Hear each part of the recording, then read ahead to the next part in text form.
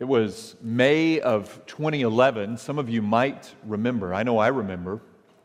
I was actually riding a commuter rail train into Boston with a buddy of mine. Amanda and I were in the process of moving to the area, and a buddy of mine was up visiting. And we were riding the train in, and we saw this news blast that the world was going to end in a couple of days. Many of you might remember the name Harold Camping. Harold Camping was a fairly well-known Christian radio host who was predicting that the rapture would come on May 24th, 2011. Well, surprise, surprise, Camping was wrong. He went back and he revised the dates and fast-forwarded them to, I believe, October 6th, 2011, and he was wrong again. This was actually the fifth time that Harold Camping had predicted the dates of Christ's return or of Judgment Day coming, the end of the world as we know it, and every time he was wrong. Now, I don't say this to beat up on Harold Camping. I say this to ask, what do you want to be remembered for when it comes to the end of the world? When it comes to the return of Christ, let's say it like that. Sadly, Camping, who I'm sure was a man who loved his family, who did much good in the world, sadly, he is remembered for this. If you were to look his name up in Wikipedia, even today, not right now, but even sometime today, you would see known for mistaken end times prophecies. But you know, you can be known for something in regards to the return of Christ. May I put before you that, like Camping, we should have the return of Christ at the forefront of our minds. We should not get caught up trying to predict dates or times. Rather, we should comfort and encourage one another with the hope of Christ's return. In fact, let me put before you the following that I want to present to you from this text. I want to argue from 1 Thessalonians 4:13 to 5:11, and that is that the coming return of Christ enables us to encourage one another in grief and encourage one another to not fear future judgment. Yes, how would you like to be known? Not for wrong prophecies, but for encouraging one another with the return of Christ. Let me say it again. The coming return of Christ enables us to encourage one another in grief and encourage one another to not fear future judgment.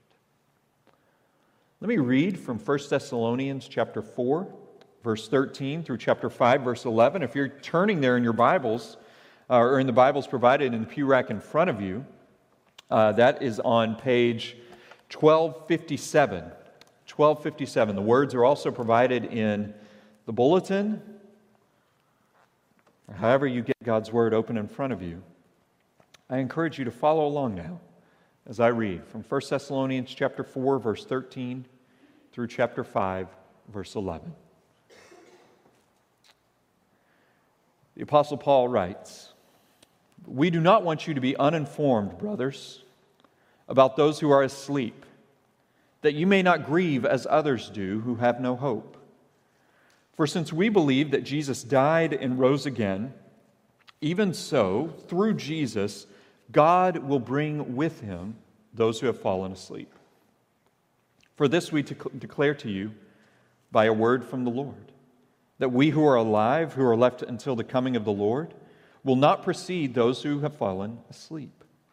For the Lord himself will descend from heaven with a cry of command, with the voice of an archangel, and with the sound of the trumpet of God. And the dead in Christ will rise first. Then we who are alive, who are left, will be caught up together with them in the clouds to meet the Lord in the air.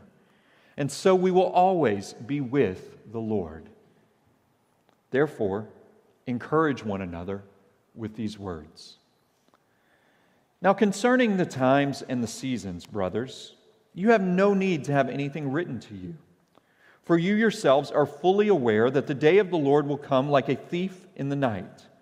While people are saying there is peace and security, then sudden destruction will come upon them, as labor pains come upon a pregnant woman, and they will not escape.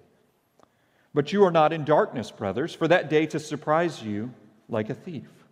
For you are all children of light, children of the day. We are not of the night or of the darkness. So then, let us not sleep as others do, but let us keep awake and be sober. For those who sleep, sleep at night, and those who get drunk are drunk at night. But since we belong to the day, let us be sober, having put on the breastplate of faith and love, and for a helmet the hope of salvation. For God has not destined us for wrath, but to obtain salvation through our Lord Jesus Christ, who died for us so that whether we are awake or asleep, we might live with Him. Therefore, encourage one another and build one another up, just as you are doing. May God write the truths of His Word upon our hearts. We're going to walk through this passage, just two simple steps. First, Christ's coming return is a comfort for Christians who grieve. And second, Christ's coming return is a comfort for Christians who fear future judgment. So firstly, let's see the return of Christ. Christ's coming return is a comfort for Christians who grieve. We see this in chapter 4, verses 13 through 18. There are few, if any, tragedies greater than the death of those who are dear to us. For some of us, many of us, if not all of us in this room, grief over a recent or perhaps not so recent death. This loss remains fresh in your heart. You have come to accept the fact that it will never depart. It will be with you until you, in fact, reach death. The church at Thessalonica that Paul is writing to was grieving the loss of some in their own church family. It's possible that some Christians in the church had died as a result of the severe persecution that the church was enduring, though we do not know this for certain. But regardless of how they died, these Christians that Paul is writing to, they have other Christians that they love so deeply, so dearly, and they are trapped by terrible grief over their loss. But not only are they trapped by grief over their loss, they're trapped by grief feeling that these Christians who have died before Christ has returned will miss out on the return of Christ.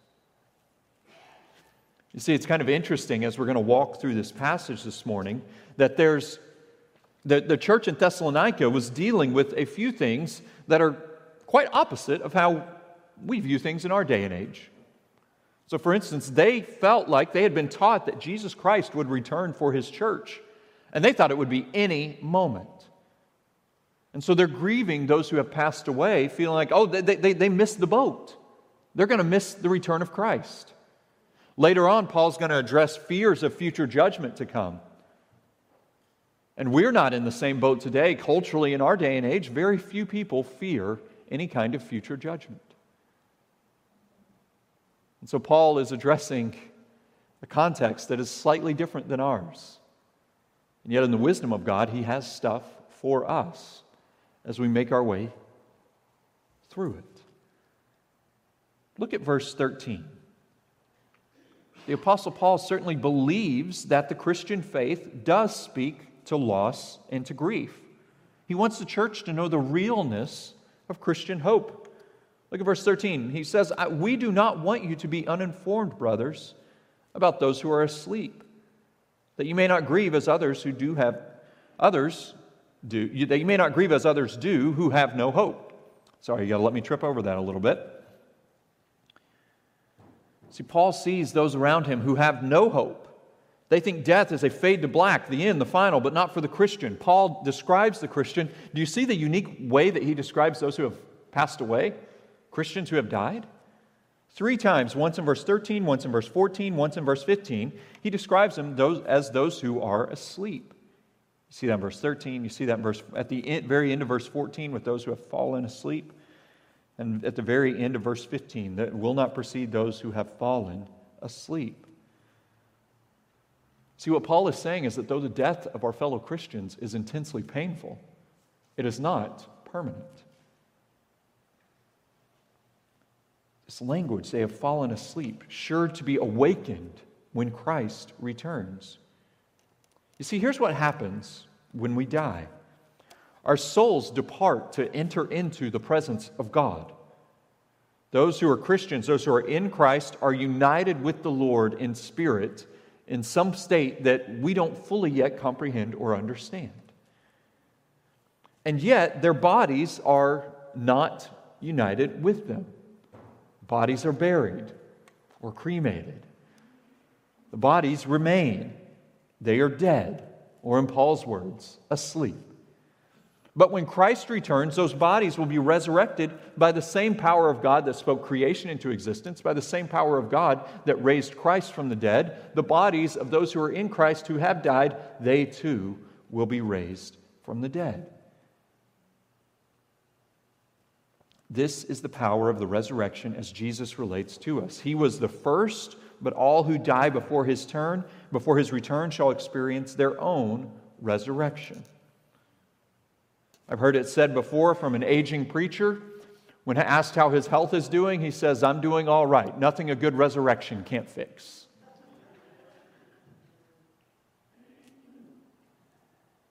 When I lead a graveside service after a funeral, these are my go-to words. 1 Thessalonians 4. When the chill in the air of those grieving is no match for the chill that has overwhelmed hearts in the midst of sorrow, I want to bring the grieving. Parents mourning the loss of children, children mourning the loss of parents, spouse mourning the loss of another spouse. I want to bring them here that they may not grieve without hope. Did you know that in the New Testament Greek, the word for cemetery means sleeping place or dormitory? The cemetery just across the street, it's nothing but a dormitory for the dead, a sleeping place for those who will be made alive when Christ returns. In fact, brothers and sisters, one good exercise for you, both literally and spiritually, might be this week in response to this passage to read over, to meditate over this passage, and then take a walk through a cemetery. See, it's an exercise multiple ways. Consider the shortness, the brevity of life, but also consider the promise of resurrection. It's said that somewhere in Massachusetts, elsewhere in our state, there's a cemetery that instead of everybody being buried in just lines or rows, they're buried in a circular pattern, so that when they are resurrected at the return of Christ, they'll all be able to see each other and rejoice that this has happened. Now, if you're not yet a Christian, or you kind of just seem a little estranged, or not estranged, or this passage seems a little strange, You look at things like verse 14, for since we believe that Jesus died and rose again, even so through Jesus, God will bring with him those who have fallen asleep. You read things like that, and that just sounds odd. I think it sounds weird. You might ask that question. You might ask the question, well, what about those who are not Christians? Well, in regards to that question, I want to underscore that this speaks solely of hope that Christians have. Christians who are united with Christ. He bore the death that we deserve, therefore his resurrection is ours. This can become yours if you will come to Christ. Sin and our fallen human nature leads to death, leads to destruction, but the work of Christ is one where he gives new life here and now for eternity. And this is why the resurrection has such great power to us. Our souls are born again. Our bodies anticipate resurrection.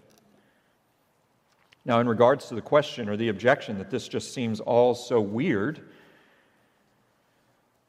respond that the weirdness of death is something that is entirely out of place in our culture. The pandemic forced us to come to grips with death in ways that were quite uncomfortable, were they not? Many of us, in fact, probably all of us, saw the imagery of overcrowded hospitals on our TVs or computers. Some of us even lived it. Overcrowded hospitals, overwhelmed morgues having to host the deceased in refrigerated trucks. This brought death right to our face, and we do not like death, do we? You don't go to a dinner party, and as you're trying to find something to have small talk with somebody new that you've met, you don't say, man, the weather was nice today, right? Yeah, it was nice. I was able to get out and get some gardening done, and yeah, it was a nice day. Oh, by the way, what are your thoughts on death? Not a conversation starter at dinner parties, at least not the ones I go to. But the Christian, we understand that death is very much a part of our reality, and though it is terrible, we rejoice in the fact that it is like the moon in an eclipse. It temporarily blocks out the radiant glory of the sun, but not for long, because eventually the sun will overwhelm that moon and will pass over it in glory, and that blocked out darkness will lift by a radiant glory. This is our hope as Christians. Look at verses 15 to 17. Paul writes that for this we declare to you by a word from the Lord, that we who are alive, who are left until the coming of the Lord, will not precede those who have fallen asleep. And now listen to the hope for those who have fallen asleep in verse 16. For the Lord himself will descend from heaven with a cry of command, with the voice of an archangel, and with the sound of the trumpet of God, and the dead in Christ will rise first. What a joyous hope to anticipate. Whether walking through cemeteries or hearing this, even in our youth. For those of you that are more elderly saints, this is a hope to prepare yourself for. Prepare your soul. Read this and rejoice that as your body is wasting away, you don't have anything that a good resurrection cannot fix, and that a good resurrection will not fix. And for us who are younger, it's good to be reminded of our mortality, to prepare ourselves, to know that this life is not all that there is, but that we will see Christ. Verse 17 continues on, then we who are alive, who are left, will be caught up together with them in the clouds to meet the Lord in the air, and so we will always be with the Lord. Now there are many who believe that verses 15 to 17 argue for what has come to be understood as the rapture. You might be familiar with this term, rapture. The idea that maybe you've picked up from like the Left Behind books or other forms of media or television or some form or fashion. What this thing that Harold Camping predicted. This idea that devastation would come upon the earth as Christians just disappeared and went to heaven all instantaneously, all at once, with no forewarning. Remember the chaos of cars suddenly unoccupied on the roads, airplanes falling out of the sky because Christian pilots all of a sudden disappear, families at a dinner table, and then poof, a member or two or three of the family are gone. Just mass chaos enveloping the world. Now I want to be honest. This is the kind of thing that Christians can maturely disagree on. But I don't believe that that kind of rapture is what we see presented here in Scripture. There are Christian scholars and experts who are far more brilliant than I do who do believe this. But I think what we see in verses 15 to 17 is something different. The imagery of verses 16 and 17 is symbolic. In some ways, it doesn't make sense scientifically or realistically. The Lord himself will descend from heaven with a cry of command, and with the sound of the trumpet of God, the dead in Christ will arise. We who are alive, who are left, will be caught up together with them in the clouds to meet the Lord in the air. And so it gives us imagery of we will see the Lord. And I believe that we will. We will hear the cry, the shout, the trumpet sounding of the Lord's return. And we rejoice and we long for that day. But there's also imagery happening here that we don't quite know is absolutely certain as to how it will play out. Just like there's imagery throughout our Bibles that we see is given to us to illustrate the significance of a point, but is not steadfast, rock solid as to what exactly it will look like.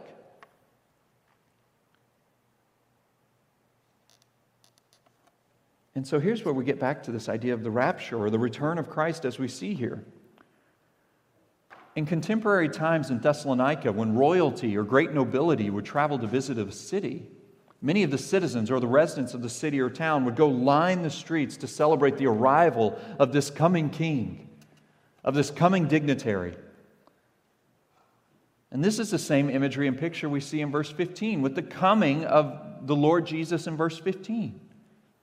And so, dear Christian, what I believe Paul is illustrating for us here is that by the spectacular work of God, with the sound of the return of Christ, at the sending of Christ to come back to earth, the dead in Christ will be raised to see Him. We who are still alive in Christ, we will be taken up to heaven, not in a way, I think, where we will just disappear from earth, although we might in some way, but in a way in which we will be taken up to usher Him back to earth.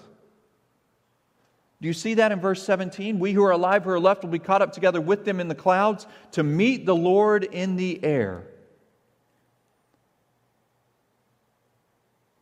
And I think He will descend, as verse 16 says, from heaven. So we do not look at this as something where we will go only to the Lord, but where we will go welcome Him, and He will descend and establish His reign on earth. That's the imagery that we see here.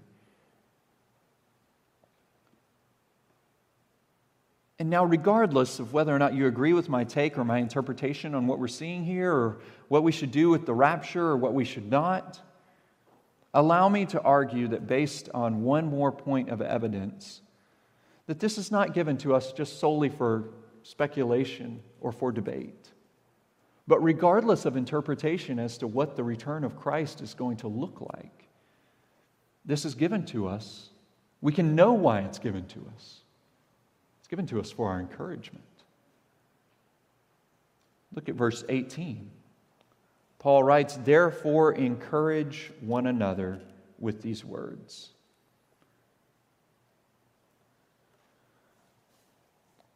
These words are not written to communicate chaos in the world, but they are written to communicate comfort for Christians.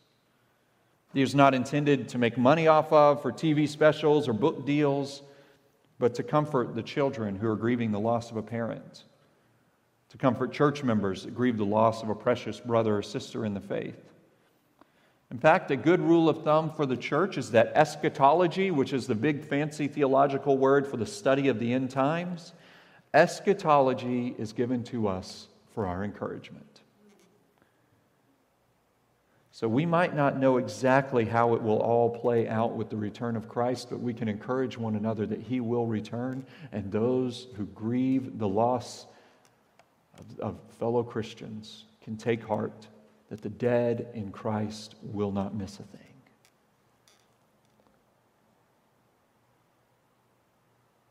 Now, Christ's coming return is not just a comfort in the midst of our grief, but it's a comfort for Christians who fear future judgment. This is what we see in chapter 5, verses 1 through 11. The church in Thessalonica is hearing the promise of Jesus' return. But as they heard this, they were dealing with concerns as to when it would be and whether or not they were prepared for it. You see this in verse 1. Now concerning the times and the seasons, brothers, you have no need to have anything written to you. Sure, we hear often predictions as to when Christ will return. Some of those understandably laughed at when they're wrong. But the more time wears on from the days of Jesus' life and his ascension, the more one might be tempted to think, I'm not so sure he's coming back. But we should take a page from the Thessalonians here in anticipating the return of Christ.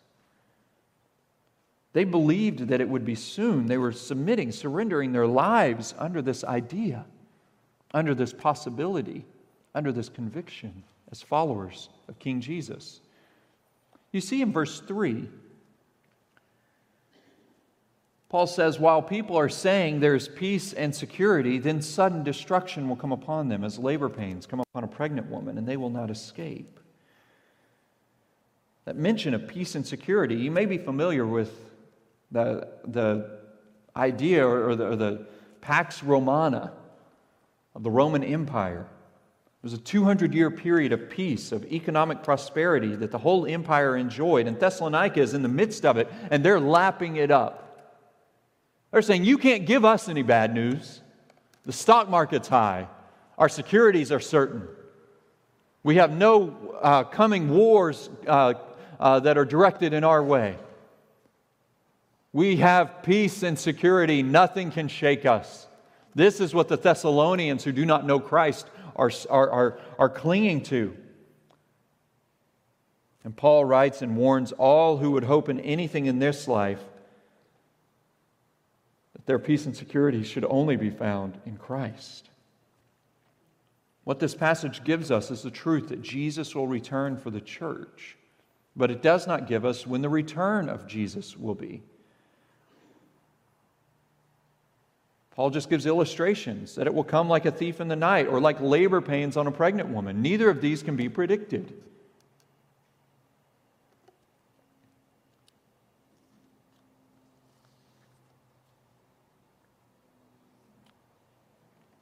We just have the responsibility to live in a state of anticipation and preparation.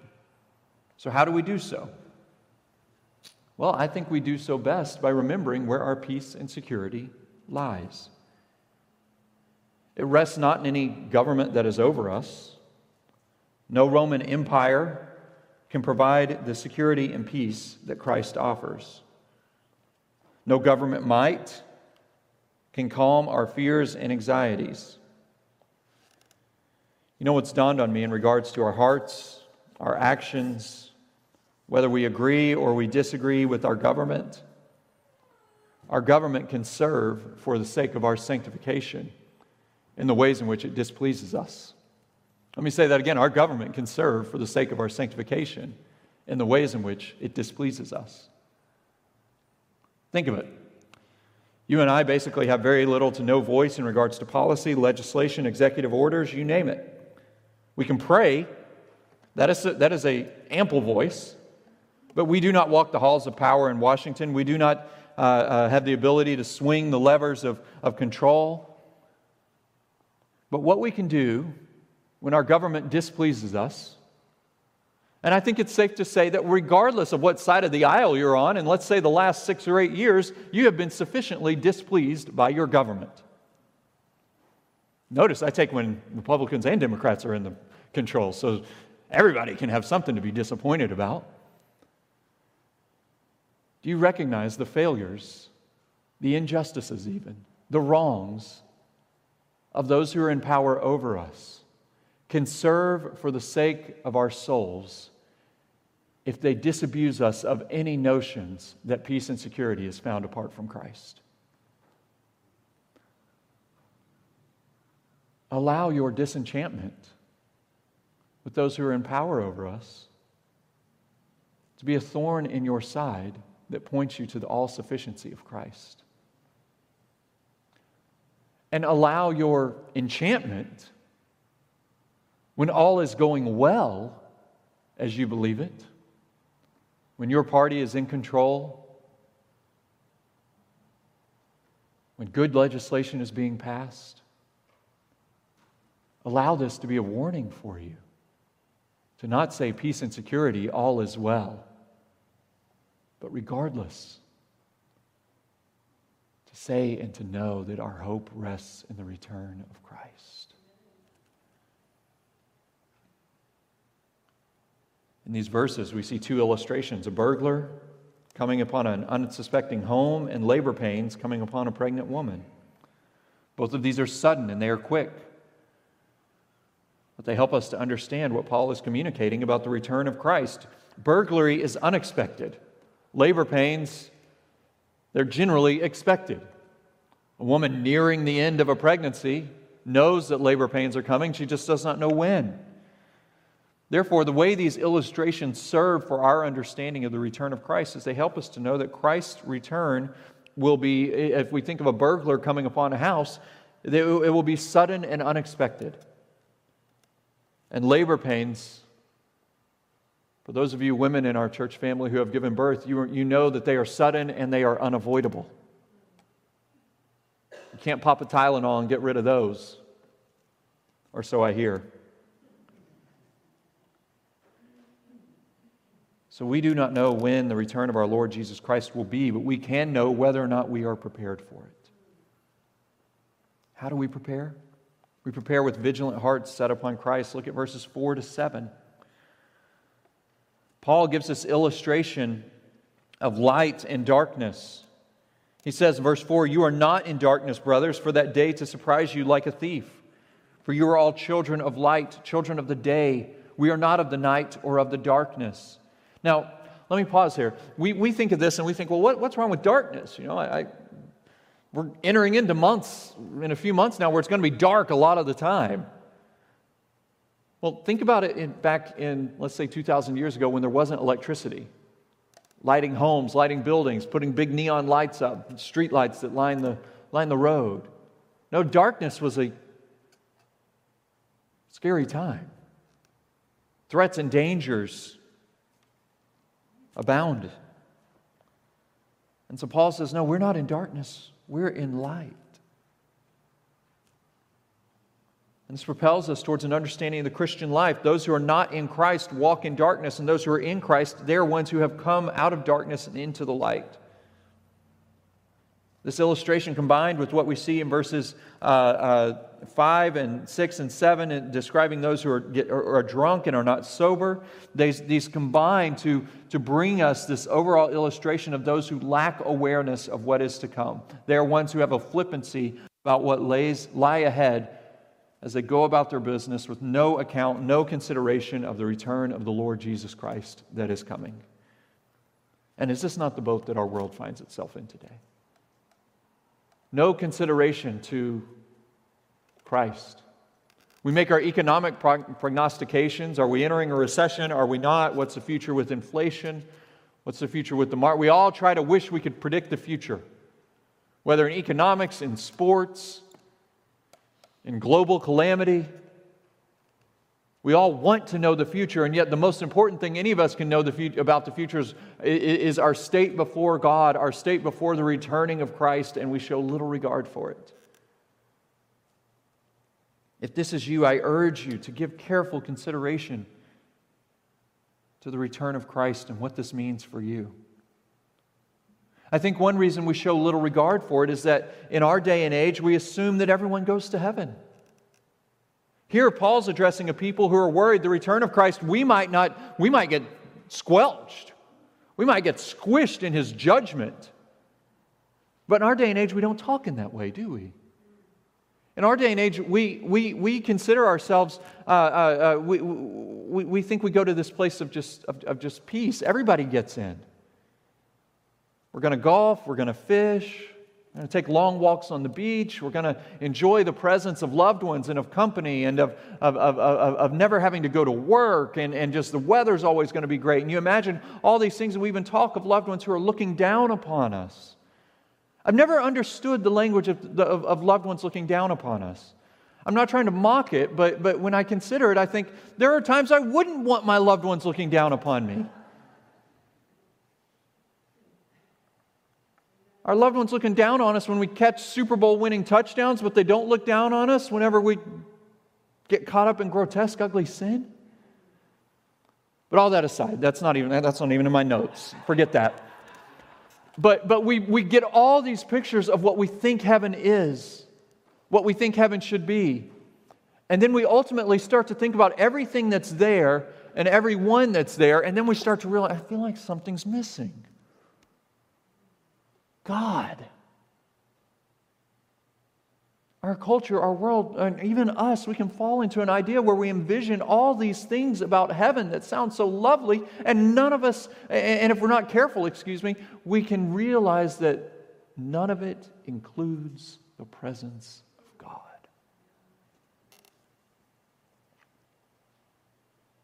And so the danger is for this sentimentalism, this nebulous spirituality that denies there's a coming day of the Lord.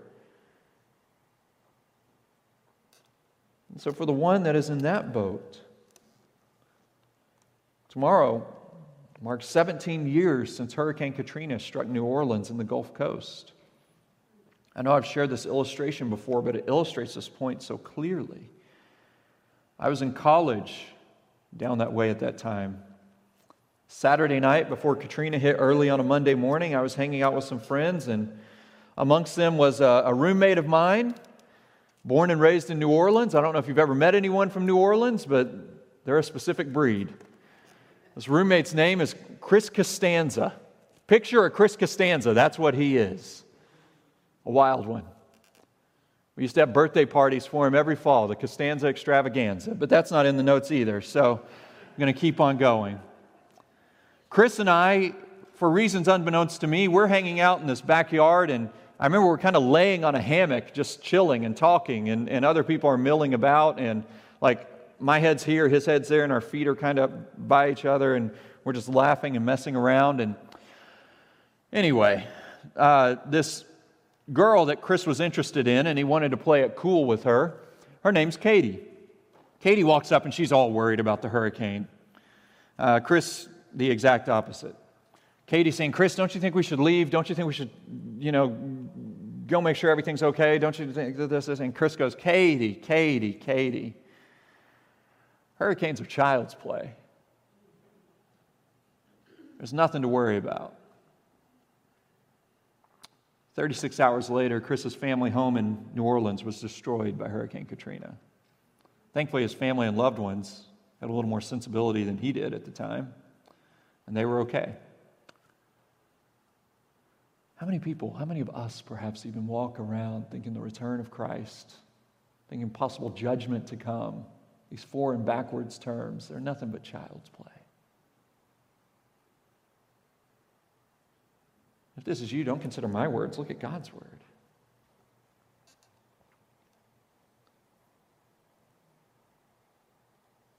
Now, I talked about there are some who are so caught up in a sentimentality of, heaven will be this, heaven will be this, heaven will be gathering around with loved ones, heaven will be all these things, and everybody gets in, and it's just perfect.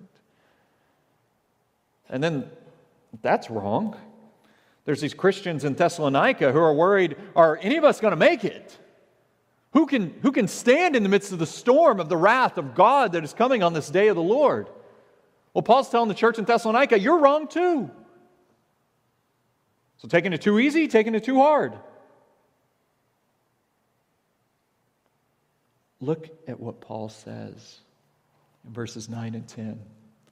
Look at what he says is the key for us understanding the return of Christ, being well positioned for it, being prepared for it, even expecting it and longing for it and yearning for it and praying for it to come. Paul says in verse 9, "For God has not destined us for wrath, but to obtain salvation through our Lord Jesus Christ, who died for us, so that whether we are awake or asleep, whether you're alive or dead, we might live with Him." Do you see that? Do you see that? See the connection to the death of Christ. Paul is telling the church at Thessalonica, you don't have to worry about that day of the Lord, about the return of Christ, because do you know who it is that's coming back? It's the one who came to die for you.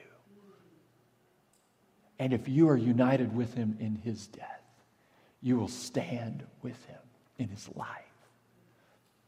There's something else wonderful to see in this whole passage. Paul says in verse 10, right, that they can hope because of his cross, his death. But back in chapter 4, verse 13 to 18, he doesn't appeal to the death of Christ. He appeals to what? The resurrection of Christ as our hope. That those who are fallen asleep will be made alive.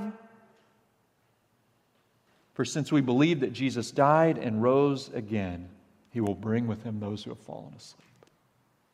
This is the wonder of the gospel.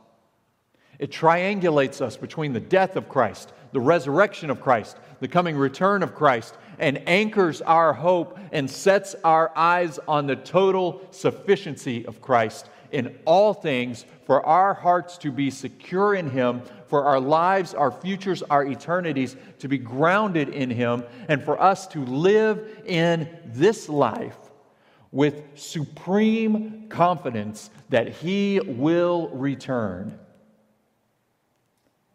And what do we do about it? In our grief, we comfort and encourage one another. Chapter 4, verse 18, therefore encourage one another with these words. And in our fear of future judgment, as conviction and weight of sin washes over us, and we think he's coming back, but I'm not going to make it. We take the Christ who died for us so that whether we are awake or asleep, we might live with him. And then we do verse 11. Therefore, encourage one another and build one another up, just as you are doing.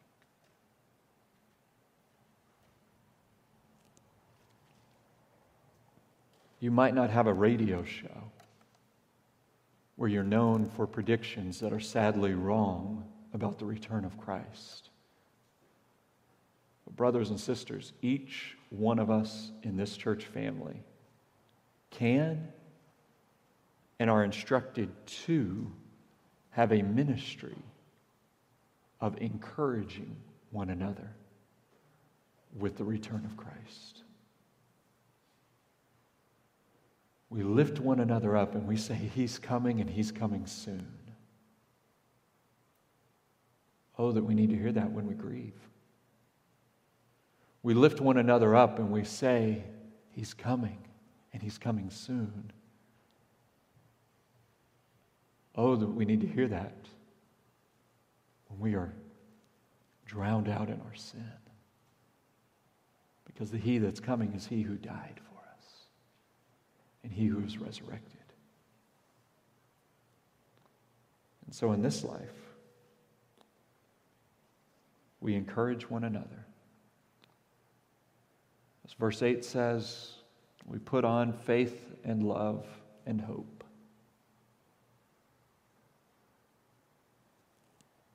The coming return of Christ enables us to encourage one another in grief and encourage one another to not fear future judgment. Brothers and sisters, may we be encouraged in Christ and in his return. Let's pray together. Lord, we pray that you would help us in this ministry of encouragement that we have to one another. This ministry of encouragement grounded in the return of Christ. For my brother or sister in this room who feels perhaps they are not ready, help them to look not at all they need to get done before the return of Christ, but look at what Christ has done and anchor their heart and hope in his cross. For my brother or sister in Christ here who grieves the loss of a Christian who has gone before them, help them to know that not in some cheesy, sentimental way will we see them again, but in a glorious, Christ-exalting way, we will be brought together to welcome Christ to his eternal reign in the new heavens and the new earth. Help us to encourage one another with this truth, O God, by your Spirit's work within us. We pray and we ask this in Christ's name. Amen.